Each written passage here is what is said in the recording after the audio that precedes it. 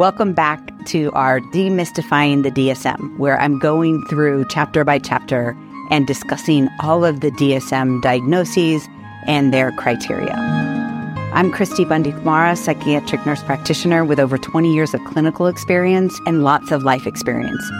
So we are entering into the chapter on sleep-wake disorders. And the first DSM in that chapter is insomnia. And I think we all think we know what insomnia is. And I can tell you statistics say that 30% of adults report symptoms of insomnia. Now, remember, if you've been following me on this DSM criteria, you actually have to meet all of the criteria to get a diagnosis of insomnia. It's not just, oh, I'm having some trouble sleeping. So 30% of adults complain of some sort of sleep disorder or disordered sleeping, but only 10% actually meet the criteria for insomnia. And of those 10%, 40 to 50% of those actually have a comorbid, maybe anxiety, depression, something else that we might be treating in psychiatry. So yes, insomnia can be a standalone diagnosis, but oftentimes it is comorbid with some other type of mood disorder. We see this a lot in mental health. I would say in my practice, probably 50% of the patients complain and meet criteria for insomnia because they have a primary diagnosis of either depression, anxiety, bipolar. When these things are going on in the brain, sleep often gets disrupted. So what do we need to meet the criteria for insomnia? The first criteria A, is just purely the dissatisfaction with the quality of sleep. As a psychiatric practitioner, I sometimes struggle with the subjectivity of that criteria, right? Because there's so many things around mental health, and even the way that you talk to yourself, the way that you believe what you can and cannot do can influence how you're functioning. And so if you keep telling yourself, I can't sleep, I can't, you can actually be contributing to that. And so just having to say, I am dissatisfied with how either the initiation of sleep, the maintenance of sleep, or the waking too early and not feeling like you got rested sleep. So that is a very subjective first criteria. However, to meet criteria for insomnia, there has to be a clinical significance. So there has to be some sort of impairment in function. You're not able to stay awake at work. You're super tired. You are not functioning well cognitively. Some sort of symptom is resulting from not getting that sleep. The next criteria C, is that this is happening at least 2 to 3 times a week and has been going on for longer than 3 months. That's criteria D. Criteria E, now this one is important. The problem with sleep is despite a good opportunity to sleep. And now this is where I can say, okay, you might say that you're dissatisfied with your sleep. Are you giving yourselves all the right opportunity? Are you making sure you have at least 8 hours from the time you lay down to try to go to sleep till the time you have to wake up? Are you doing things that promote sleep? Or are you making choices that disrupt sleep? So choices that disrupt sleep, very common if you're a smoker. Smoking, nicotine in and of itself is a stimulant. And I don't know a smoker that doesn't smoke before they go to bed, right? Are you making choices? Are you really giving yourself the opportunity to sleep? We don't want to just say everyone has insomnia. We want to make sure that we're working around this in a conditioning manner as well. Sleep is super, super important. It's one of the basics of self-care, but it's also about self-care, making those choices, giving yourself the opportunity for sleep. So that's criteria E. Criteria E, F, G, H are kind of all, is there another reason? Is there another sleep-wake disorder, which we'll go into next, the other sleep-wake disorders? Is there side effect of medication? Is there another medical reason why you can't sleep? Which we'll talk about some of those as far as sleep disorders specifically. But pure insomnia, you can have, like I said, 30% of adults report symptoms of difficulty with sleep. 10% actually meet criteria for insomnia. Only half of those have a comorbid. So there is purely someone who just meets criteria for insomnia.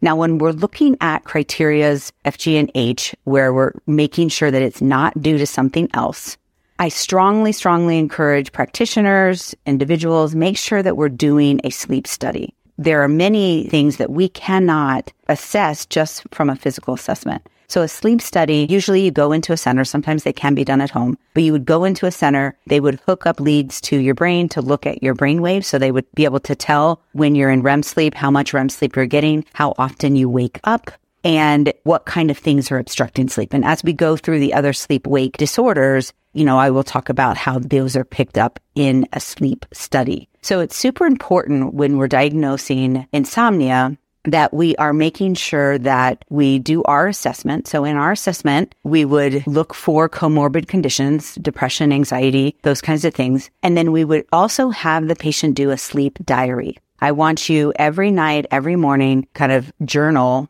at night, what did you do to prepare for sleep? And then in the morning, what was that night like? Okay. And so you would do this over a course of a couple weeks. This also brings to the surface if there are behaviors that are taken away from that opportunity, because sleep is a conditioning response, right? It is natural. We need it. It's where we heal. It should be a priority. But I feel like oftentimes, especially in my profession of psychiatry, people want a pill to help them sleep. And I can tell you many times, and we'll talk about some of the treatment, but many times that is maybe masking another problem or taking away the opportunity for you to condition your body to be able to sleep naturally.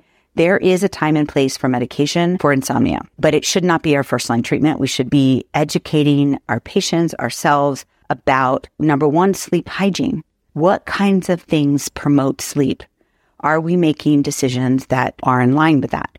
I mean, there are things like shift-wake disorder. There are situations where maybe there's nothing you can do about it. I know lots of special needs moms that absolutely cannot, do some of the things that you should be doing for optimal sleep, right? Like turning off your phone, not having any light on in the room, making sure that you're giving yourself an 8-hour period. If your child doesn't do that, or if you have young children.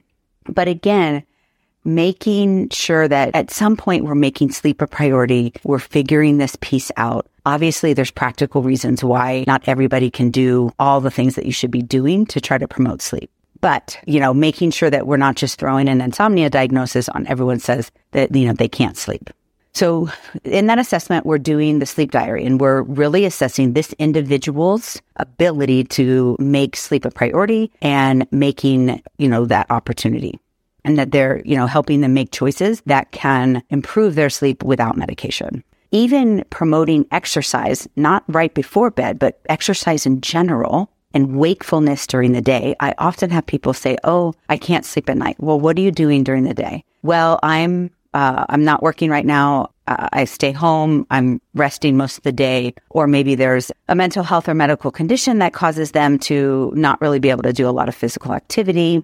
That can disrupt sleep because it messes with the sleep-wake cycle.